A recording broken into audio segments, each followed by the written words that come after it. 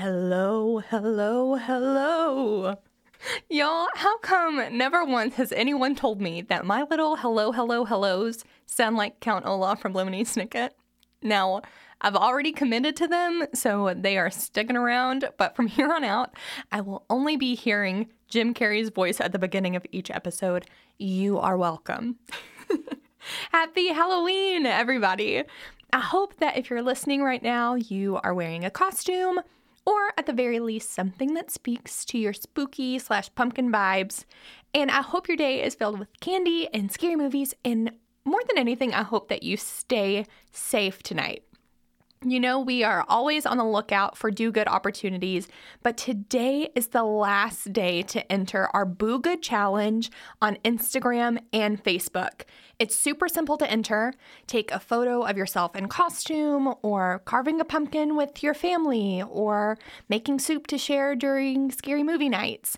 Whatever you're doing to celebrate this Boo Good season, take a photo, tag us at BGCFKY, using the hashtag BooGood. That's BOOGOOD to be entered into this challenge. Next week, we'll be drawing one lucky winner for a local fall necessities Boo Good basket. So you don't want to miss out. Go ahead, get on there, follow us, tag us. We're super excited to see all of your Boo Good energy. I also hope that you're ready for my favorite episode of the Do Good Radio Hour we have done so far. I know that I say that pretty often, but this time it takes a little bit of my love for spooky and my serious love for Lexington and mashes them together in a really fun, really warm way, and I'm so excited to share this episode with you. We've been hinting at it for a little bit, and I'm honestly on the edge of my seat. I don't know if you can hear my seat squeaking, but I am so excited. We had such a fun time recording this episode, and I hope that you are ready to be scared in like a very fun, hometown, semi-family friendly kind of way. Today's guest is one of the most amazing people I've ever met. If you know him, you want him to be your best friend. If you've met him once, you are in love with him. He is so smart and so fun and is truly just a light in our community. I'm so excited for you to hear from him today. Here is Dr. Jonathan Coleman.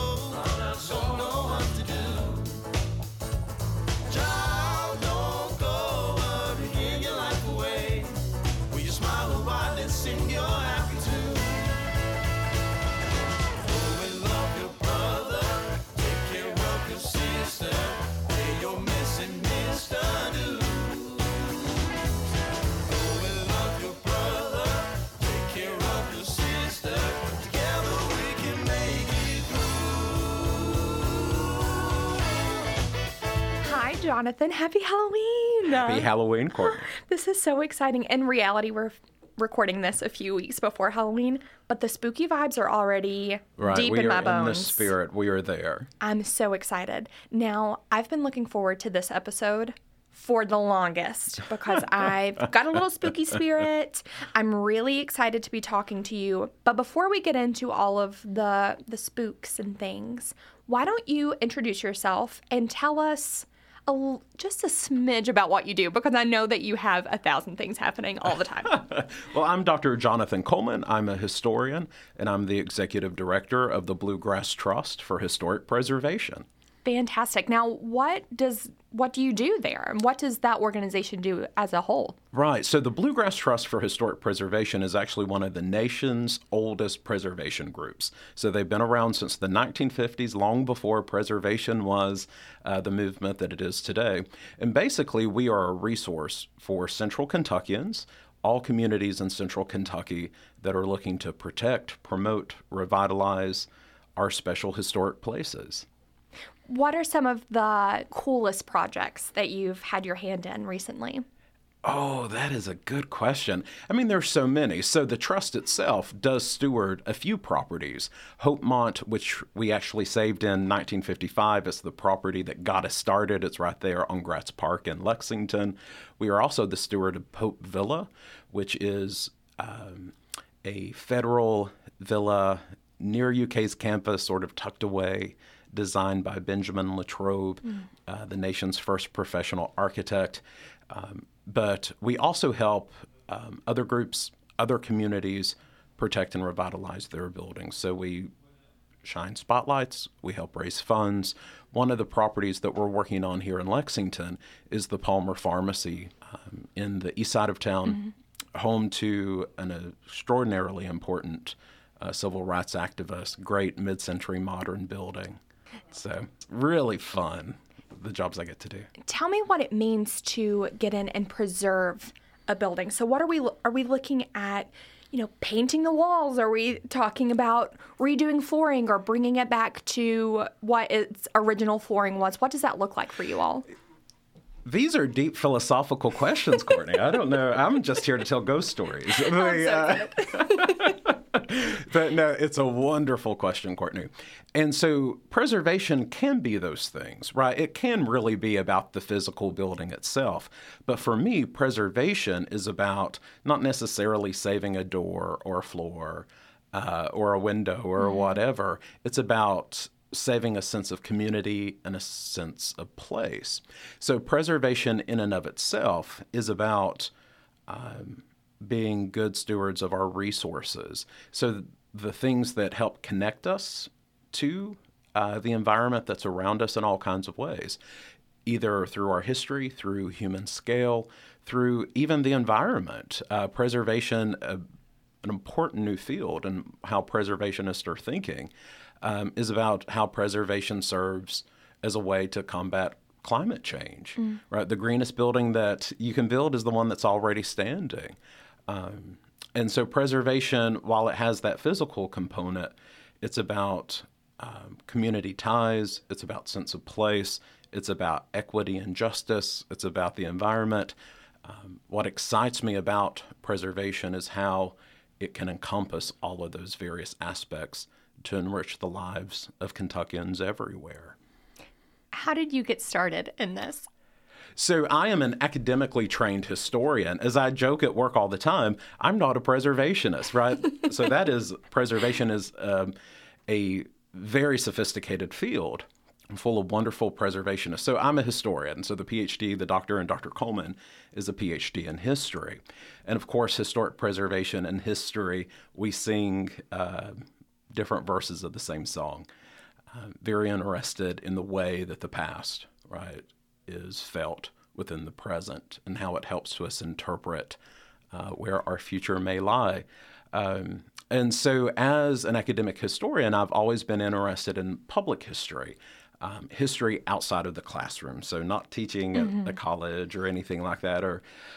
So how do we share these stories? How do we save them? How do we celebrate them with people who may never enter the campus of a university, but yet realize and have a need for a way to think about their own pasts and the way that those pasts influence the lives they're leading right now. Mm-hmm.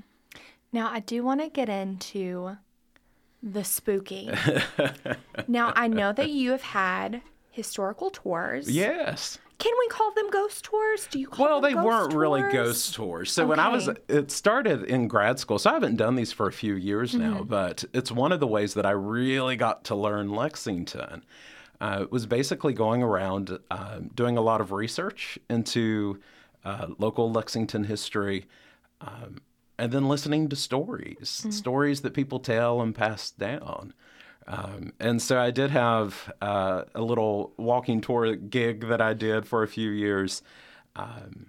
Also, you dressed up. And I did, yes. Fantastic. I wore a top hat. It was great. A red cravat. I always joke it got to be my alter ego for a little while. And so it was more about ghosts, spirits, weird happenings.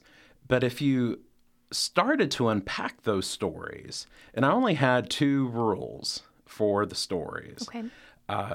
They had to be Lexington-based in the past, right? It wasn't, my grandma lives in this house here and weird things happen to her. So they had to have been based in the past, and I couldn't have made them up. That was the other thing, right? That I had to have historical evidence that people have been telling this story for a while. And when you started to unpack that, ghost stories, the way that I approach them, and I don't believe in ghosts, I'm sorry to tell you. Which is so fun, yeah. It's always a bummer. I wish I did. I really do wish that I did believe in ghosts, but I do believe in ghost stories. Okay. And I do believe that ghost stories are a wonderful way that human beings, for centuries, millennia even, ghosts, this idea of the past being present, right? Being able to access where we are right now is a wonderful way that human beings have dealt with interpreting their own histories for thousands of years now. And ghost stories are, by their very nature, based in the past, right? It's dead people. Right. They are no longer R.I.P. here. Mm-hmm. And so, like any myth, like any folklore, ghost stories become ways, right, that we tell people things that have happened, where we interpret the things that have happened. And they're always couched in, like any historical anecdote, they're always couched within the society in which those stories are being told. They always reflect the fears, the hopes, the dreams, the complications of human beings in that moment in time. And so they're fascinating historical artifacts in and of themselves. Before we get into these stories, I do want to add, it's so interesting that you don't believe in ghosts. Yeah. I love it. This is the best. But when you were doing these tours and you were telling these stories, do you ever feel like when people talk about when you watch like Ghost Hunters or something, they always talk about there's a heaviness in the room or like they feel something. Do you feel that, or do you look at it from kind of like a preservation standpoint of like, I'm telling the story? No, I never felt a presence or any sort of supernatural experience. No, that never happened. But you often did feel something. Mm-hmm. And it's the same way I argue when you hear any good story. Right? There is that sense of storytelling and what it does. Human beings tell stories for a reason, right? They do things for us. And so a well-told story should pull on heartstrings, right? It should make people think in ways that reading facts and figures can't. Right. And so if you do it well, and if you're tapping in to things like people's fears of death, people's thoughts about how they themselves will be remembered, people interacting with their own thoughts, biases, prejudices of the past, sometimes their own romanticization of the past. And when you're getting to talk about those things and share those things and experience with other human beings, you should feel something. Right. So goosebumps were totally a good thing, and they did happen. Well, I am so excited to get some goosebumps today. As a disclaimer, I've never heard these stories before, so I'm very excited. Tell me something boo good, Jonathan. Well, I have several really favorite spooky, off-the-wall Lexington stories. And the one that I always like to start with is actually one that I'm very close to, and that is the ghost of none other than Mary Todd Lincoln, Lexington's first lady. Of course, she was born here in the early 1800s, moves away in the late 1830s, and as you know, Mary's a future president. Things don't work out. It's a rather tragic life. Oh, Abe. And poor old Abe. And poor old Mary. And so the story goes that there is this house on 2nd Street. And the house was once occupied by a teacher she had as a little girl. His name was John Ward. He was actually a minister at the Episcopal Church here. And John Ward was a pretty provocative educator. He believed in something no one else at the time believed in. He believed in coeducation. Hey. Boys and girls going to school together. Go on, John. Exactly. And so Mary went there as a young girl. In fact, the school still stands. It's in Gratz Park. It's called the Ridgely House now. And Mary, we know, was extraordinarily well educated, especially for a woman of her time. And she will go on to spend at least 10 years in formal education, maybe as many as 12, almost unheard of for a woman's education. And I think a lot of that had to be instilled not only by her family, but those early years with John Ward. A good comparison is her husband, who went to school for less than 2 years altogether when he was growing up. So the story goes that Mary Lincoln, it's 1847, and they are visiting here. And we know that happened. We know Abraham and Mary were here in the fall of 1847. In fact, about this time of year. Oh. And the story goes that she walked the couple of blocks from her parents' home up to Reverend Ward's and introduced him to her husband. And that Reverend Ward, of course, said, that man's going to make something of himself. And that visit in 1847 must have been one of the happiest times in Mary's life. So they are not visiting Lexington just to be visiting Lexington. They have left Illinois. They're on their way to Washington. Lincoln has been elected to his first and what would end up being his only term in Congress. So Mary is back in her hometown for the first time. She's a young wife. She's a young mother. And she is married to a Whig congressman who got elected on Henry Clay's ticket. So he's tall. And he's very tall. So no doubt she was proud as a peacock. And of course, we know Mary's life will not be one remembered as a happy one. She and Lincoln will go on to have 4 children. She will bury 3 of those children during her lifetime. She'll be sitting beside her husband when he's shot through the back of the head. Her one remaining child would put her against her will into an insane asylum towards the end of her life. It's a very tragic story. And so, as the myth goes, Mary still shows up in that house on 2nd Street, the home of her former teacher, always smiling. Supposedly, there is a tower right on the corner. And supposedly, she can be seen in that window from time to time. And the previous residents, I haven't been back there in a couple of years. The previous residents always kept a light on, supposedly just in case the First Lady showed up. Now, the thing about Mary Todd Lincoln, it's fascinating how famous people have a high percentage rate of becoming ghosts. Right. There are actually 3 houses in Lexington that claim to be haunted by Mary Todd Lincoln. She's a busy lady. She is a very busy lady. It's glad to see that she's still getting around here in her old hometown. It's finally October, and we have a spooktacular opportunity to show your do-good fall spirit. It's the Boo Good Challenge, and you can find all of the info on our Facebook and Instagram at BGCFKY. To enter the Boo Good Challenge, simply take a photo of your favorite fall do-good activity. Maybe that's carving pumpkins with neighbors, or donating your time to costume drives. Maybe that's participating in a fall philanthropy event this month, or simply making your favorite soup to share on a spooky movie night. However you are planning to boo good, take a photo and tag us at BGCFKY using the hashtag BooGood. That's BOOGOOD. At the end of this month, we will enter all of our entries into a drawing for a special Boo Good basket full of some of our favorite local fall necessities. We can't wait to see how you are spending this Boo Good season. So, Mary is here. Mary's here.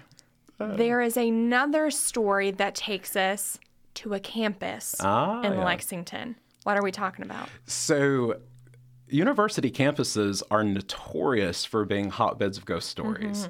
And legends and myths. There's something about, the students are there for about 4 years, so there's a huge turnover in experienced memory, so you get all of these stories. It's so historians, folklorists who actually study ghost stories, campus communities are really good at generating them. Right.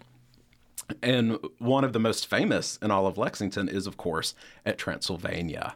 And that is not really a ghost per se, it's more of a curse. Oh. And that is, so it's still active, right? It's still with us. And that is the curse of Constantine Rafinesque. It's a great name. Very good name. So he was born in Istanbul, late 1700s. He is no doubt a genius. No doubt a genius. Could read over a dozen languages. And he gets attracted to Transylvania University when it's really at the height of its very early fame. So Horace Holly is here as president. This was, of course, it was a men-only institution, white-only institution, but you had the prominent men, especially in the west of the Appalachian Mountains. Their families sent them to Transylvania.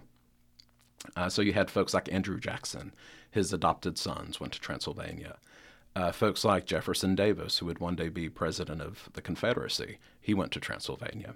So an extraordinarily elite school. And Rafinesque gets drawn in to teach the natural sciences, I guess you would call them. And he was obviously very smart, but also a little strange. So there are stories about his pedagogical approach. One that he just couldn't be bothered with it. He didn't actually like to teach. Why he was attracted to the Wild West of Kentucky is because of its many natural resources. So, he would name thousands of new plants and animals during his time. The Rafinesque bat, which is now the symbol of Transylvania University, of course, he named it. And he was probably also working on a very early form of the theory of evolution when he died. In fact, we know Charles Darwin would read some of Rafinesque's work. Oh, very cool. But he was not a very good teacher. Wonderful researcher, not a great teacher. So supposedly he didn't show up for lectures most of the time, but when he did, that was even worse. He apparently had this great coat, according to one story, that he had made himself full of all of these pockets, so that when he saw a plant, an animal he didn't recognize, he could grab it, shove it in a pocket, dispatch with it, and study it later. It's kind of like Newt Scamander. Something like that. It's this really, you can just imagine physically, if this is true, what he would have looked like, what he would have smelled like. Yikes. Full of dead animals in his pockets. And that he was so smart, and he was so esoteric, and that he was virtually impossible to understand for the students. So he didn't have a particularly good reputation, except for maybe with Horace Holly's wife. And this is where it gets a little complicated, too. There were rumors, or there have been rumors since, that Horace Holly's wife and Constantine Rafinesque may have had a romance. Whatever the case is, Horace Holly dismisses Constantine Rafinesque. He has to go. But before he left, Rafinesque wrote that he put a curse on Horace and the university itself. Poor Rafinesque, he won't be long for this world. He goes up to Philadelphia. He passes away. He's a pauper. He's thrown into an unmarked grave. And it seems then that his curse goes into effect. Horace Holly doesn't get to stay very long at Transy, and Horace, I believe, dies of yellow fever on a boat on the way to New Orleans. And then Transylvania itself, Old Morrison, every 7 years, according to one story, or within a certain set of circumstances happened in another. But typically what you hear, it's every 7 years. Every 7 years, Old Morrison, which would have been the college as a whole during Rafinesque's day, would burn to the ground. And it was the curse of Rafinesque. We do know that was the case. The original Transylvania did burn to the ground, and they built that beautiful Greek Revival building now at the head of Gratz Park, and that it was a constant problem. And so someone had the very bright idea of going to Philadelphia, exhuming the body of Constantine Rafinesque and burying him in the middle of Old Morrison. Stop. And that is where Constantine Rafinesque is right now. Supposedly, I did hear one story that there was an anthropologist. They were doing some work there at Old Morrison. And there was an anthropologist who had a chance to actually look at the body and believed the body was actually the body of a female. That they might have dug up the wrong person and buried them in Old Morrison. But that comes with its own thing. That comes with its own thing. So, like I said, he was actually buried in an unmarked grave in Philadelphia. And so they believe they really did just dig up the wrong person and bury them thinking it was Rafinesque. But that seems to have calmed Rafinesque's curse, having his body, or at least the thought of at least the thought, right, of someone's body there in Old Morrison.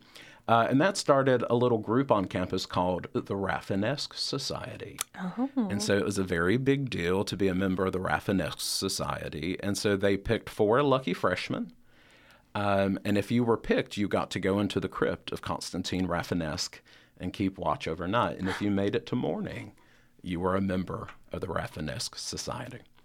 Okay, this is my campaign. I'm not a freshman. I don't go to Transy. I'm interested. So if at any point in time anybody wants to invite me, I'm available. I have met 2 members of the Rafinesque Society. So allow me to say, I'm not making it into the society. I'm chickening out, but I want to go in there real bad. Oh, yeah, you could go into the crypt. Like, it's pretty easily accessible. So if you're looking at Old Morrison, there are those great steps. In fact, they just preserved them, and they did a wonderful job.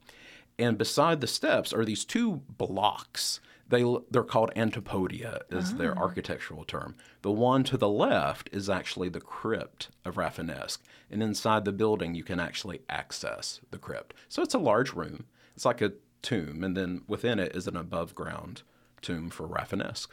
What if I told you there was a way that you could participate in a super simple, super exciting online giving challenge that this year alone will help support over 200 nonprofits in Central and Appalachia, Kentucky? What if I told you you would be participating in a record-breaking year for philanthropic giving at Bluegrass Community Foundation? I'm telling you, you need to get ready for the Good Giving Challenge, kicking off Giving Tuesday, November 29th, and ending December 2nd, because it's going to be a week of giving you don't want to miss. Visit bggives.org to see how you can help local organizations grow and thrive going into 2023. That's bggives.org.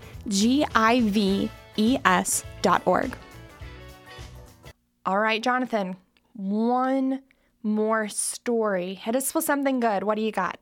Yeah, in fact, I haven't even told the one that I think is the most fascinating. So, these are just fun little stories. But like I was telling you, why I'm interested as a historian in ghost stories is what they convey, what the stories themselves convey about our past. And so the oldest ghost story, when I was compiling my tour, the oldest ghost story I could find, in fact, this story has been told, I know at least since 1920, actually is told about Hopemont, which is the first building that the Bluegrass Trust saved back in 1955. And it sits right there on the edge of Gratz Park, built by Kentucky's first millionaire for his family, John Wesley Hunt. And it is the story of a woman named Buvette James, sometimes more colloquially called Mam Bet or Aunt Betty. And so the story goes, and we know that Buvette James was a real person.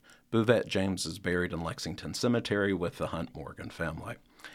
We know she was born enslaved in Virginia, and we know that John Wesley purchased her sometime during her life, brought her to Kentucky, and enslaved her here. So we do know she is a real human being. She is a real person. And so the story goes And like I said, the earliest I can find it in print is about 1920. I assume it was being told before then. So another branch of the Hunt Morgan family in the late 1800s had moved into Hopemont, the old family house. And there was a sick little boy up in the nursery, and they had hired a nurse to watch him overnight. The nurse falls asleep somewhere deep in the night, and she wakes to the sound of humming. The song isn't coming from the baby's crib. There is a figure in the nursery. The figure seems to take notice that the nurse is now awake, simply turns, walks away, and disappears. The baby takes a turn for the worse, and by the morning, that child is gone. The nurse doesn't know what to tell the family, what she saw, what she heard that night. But she eventually gets up the courage to go to the mother and say, the night that your son died in the nursery, I saw something. And she describes the humming. She describes the figure she saw. It was blurry. It was fast. She was scared. And the only description she had was that the ghost was wearing a pair of red leather shoes.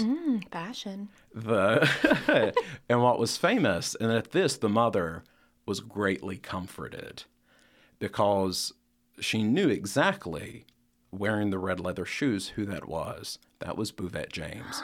Buvette James always wore a pair of red leather shoes, and only the family would have known that. And so the story goes, whenever there was trouble, whenever there was a dark cloud hanging over Hopemont, that Buvette James would make her presence there known somehow, some way, and that she was always sort of watching over the old Hopemont. And so this is a story, like I said, that dates back to 1920 or so. It's pretty old for a ghost story. But what's fascinating is about what this ghost story means, right? Why are people in 1920 telling a story about an enslaved woman like Buvette James or Mam Bette? And of course, who's telling that story? So what do we actually know about Buvette James? Like I said, we know she was born in Virginia. We know she was enslaved by the Hunt Morgan family. She was apparently a nurse, a caretaker of the Hunt and later the Morgan children. We know she dies a few years after the Civil War, so she would have been a freed woman by that time. And she's buried with the Hunt Morgan family in Lexington Cemetery. In fact, on her tombstone, it says, Buvette James, ever faithful. But by the 1920s, right, white people in Kentucky are remembering the Civil War in a very different way. It's not surprising, right, that you're getting stories like Gone with the Wind that will pop up very close to the story of Buvette James watching over Hopemont. Buvette James, we actually know a lot about her as an individual because of a member of that family called Basil Duke.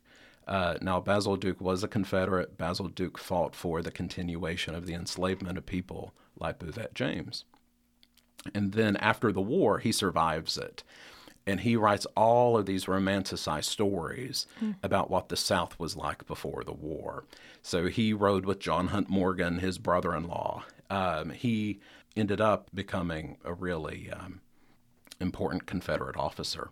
And then after the war, he becomes a state elected official for Kentucky and a judge and that sort of thing. And he spends a great deal of his time writing these romanticized stories like The Southern Bivouac.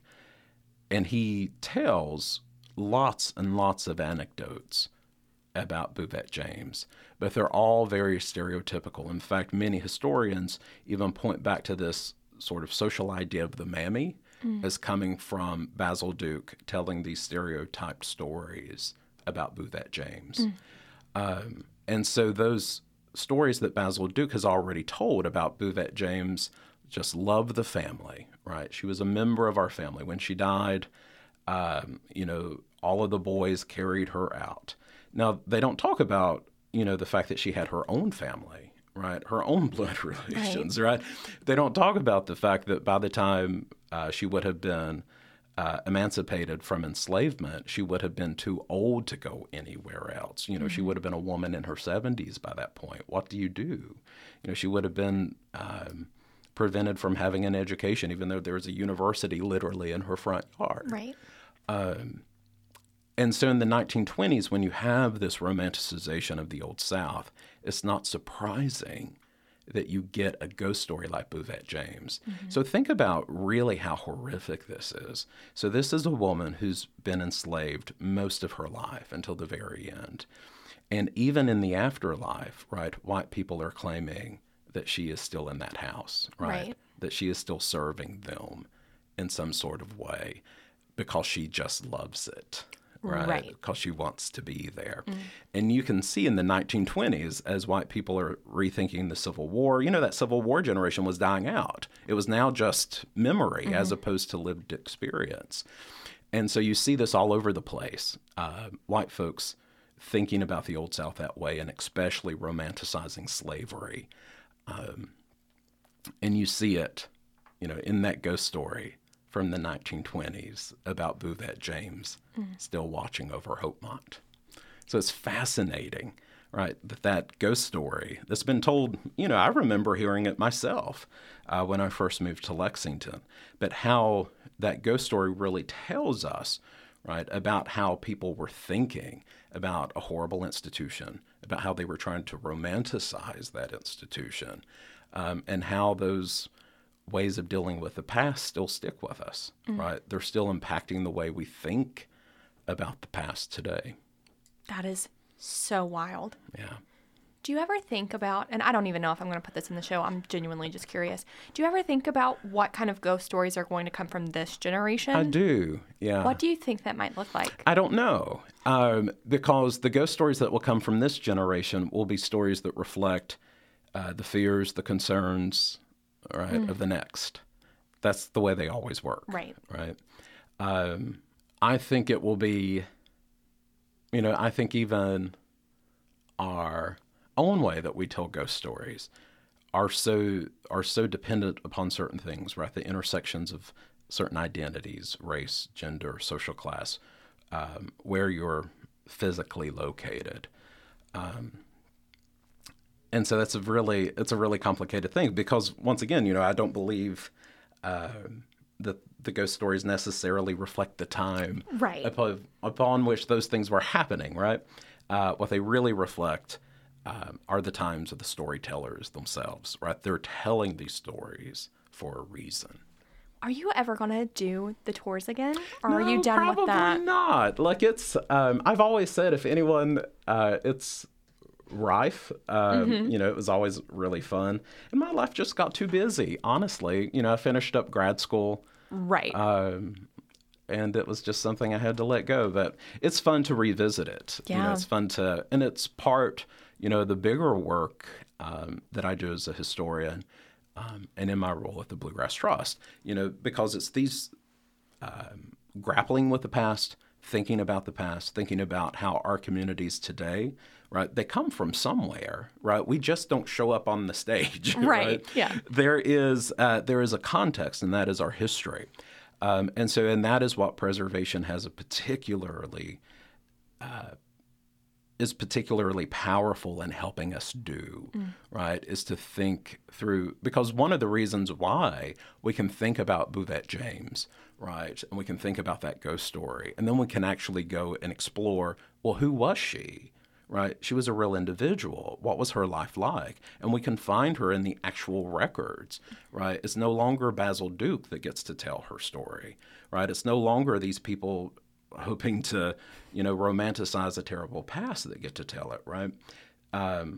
Historians, activists, preservationists today, right, we can go back and we can actually find her in the record, and we can tell a more balanced and a more accurate tale about her life, and we can think about it. And that's the beauty, right, of preservation, is we also have the building, right? We also have the space itself, right? I can walk in, right, and I can touch the doorknobs that Buvette James would have touched, right? I can walk the floors. I can go into that nursery where she would have spent so much of her life, and that ghost story was later created.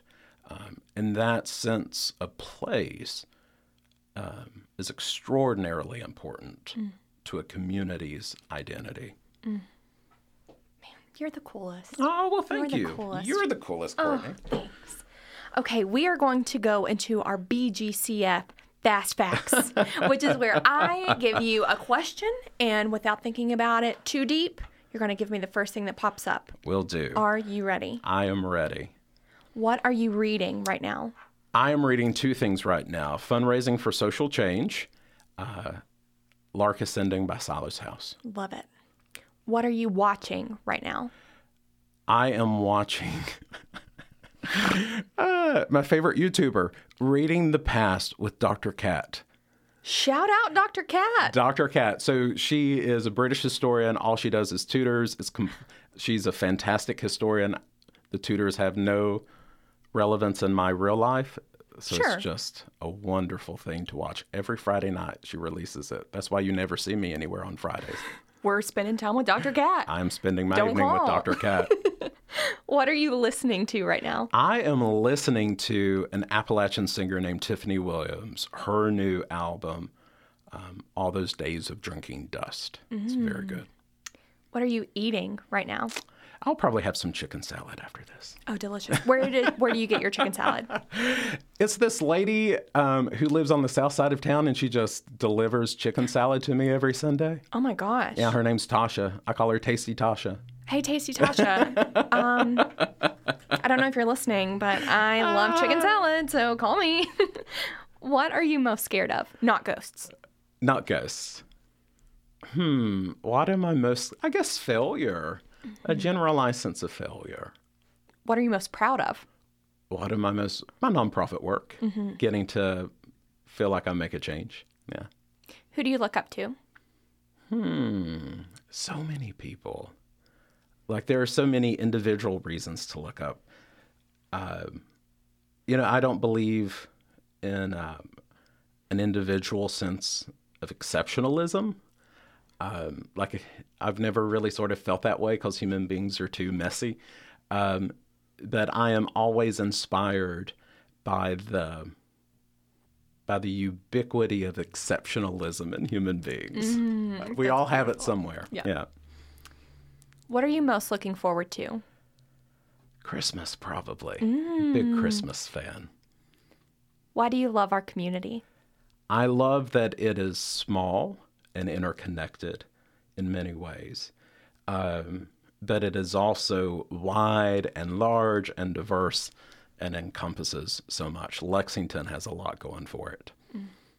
Why do you love yourself? Well, I mean, you've met me, so what's not to love? That's the best. No, it's radio. What I should have said, well, Yes. you've seen me. No, Right. Yes. you know what I look like. No, I'm playing. I'm not that narcissistic. I love it.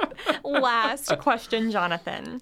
Where can people find you? What do you have going on? How can people learn more about Bluegrass Trust? Give us all the goods. Oh, sure. So the Bluegrass Trust, like I said, is a resource for all Central Kentuckians looking to protect, promote, revitalize their special historic places in any sense. So we're always here to help. If that's, finding you some funds, finding you some historic tax credits, there are lots of ways that we can help assist you. So the Trust always has its ongoing resources programming. We also do special events where we highlight some of these stories.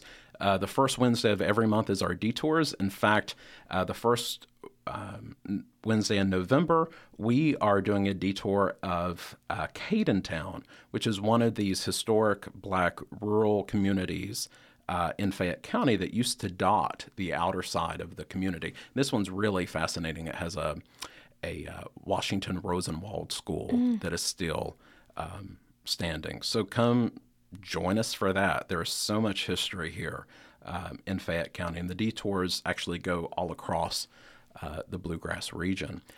We are also in the middle of our Hopemont Lecture Series, which we do during the winter.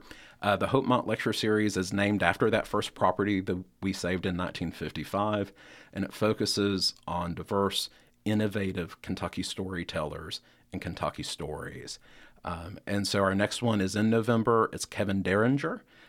He is giving a talk called the Best One-Night Stand in America, Theatrical History of Lexington. So it'll be a really fascinating way to think about the past through public performance, public art in the city. Amazing. Thank you so much for joining me today. We really appreciate it. Some spooky vibes. Yeah, I hope it made you think about your Halloween maybe a little differently. Yes. Do you have Halloween plans? I don't. Okay. No. Yeah, me either. Maybe I live in an 1830s house, so maybe I will just stick around and see if my mind will change. Oh, maybe this will be it. Come back soon and visit us, please. Sure will. Thanks, Jonathan. Bye. Thank you so much for joining us today on the Do Good Radio Hour, brought to you by Bluegrass Community Foundation. We'll be back next week right here on Radio Lex, or you can listen to us anytime on Apple Podcasts.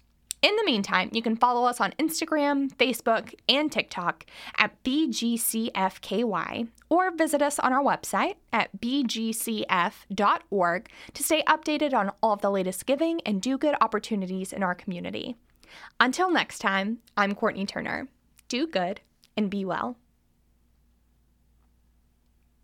You are listening to the Do Good Radio Hour on Radio Lex, WLXU 93.9 LP FM Lexington.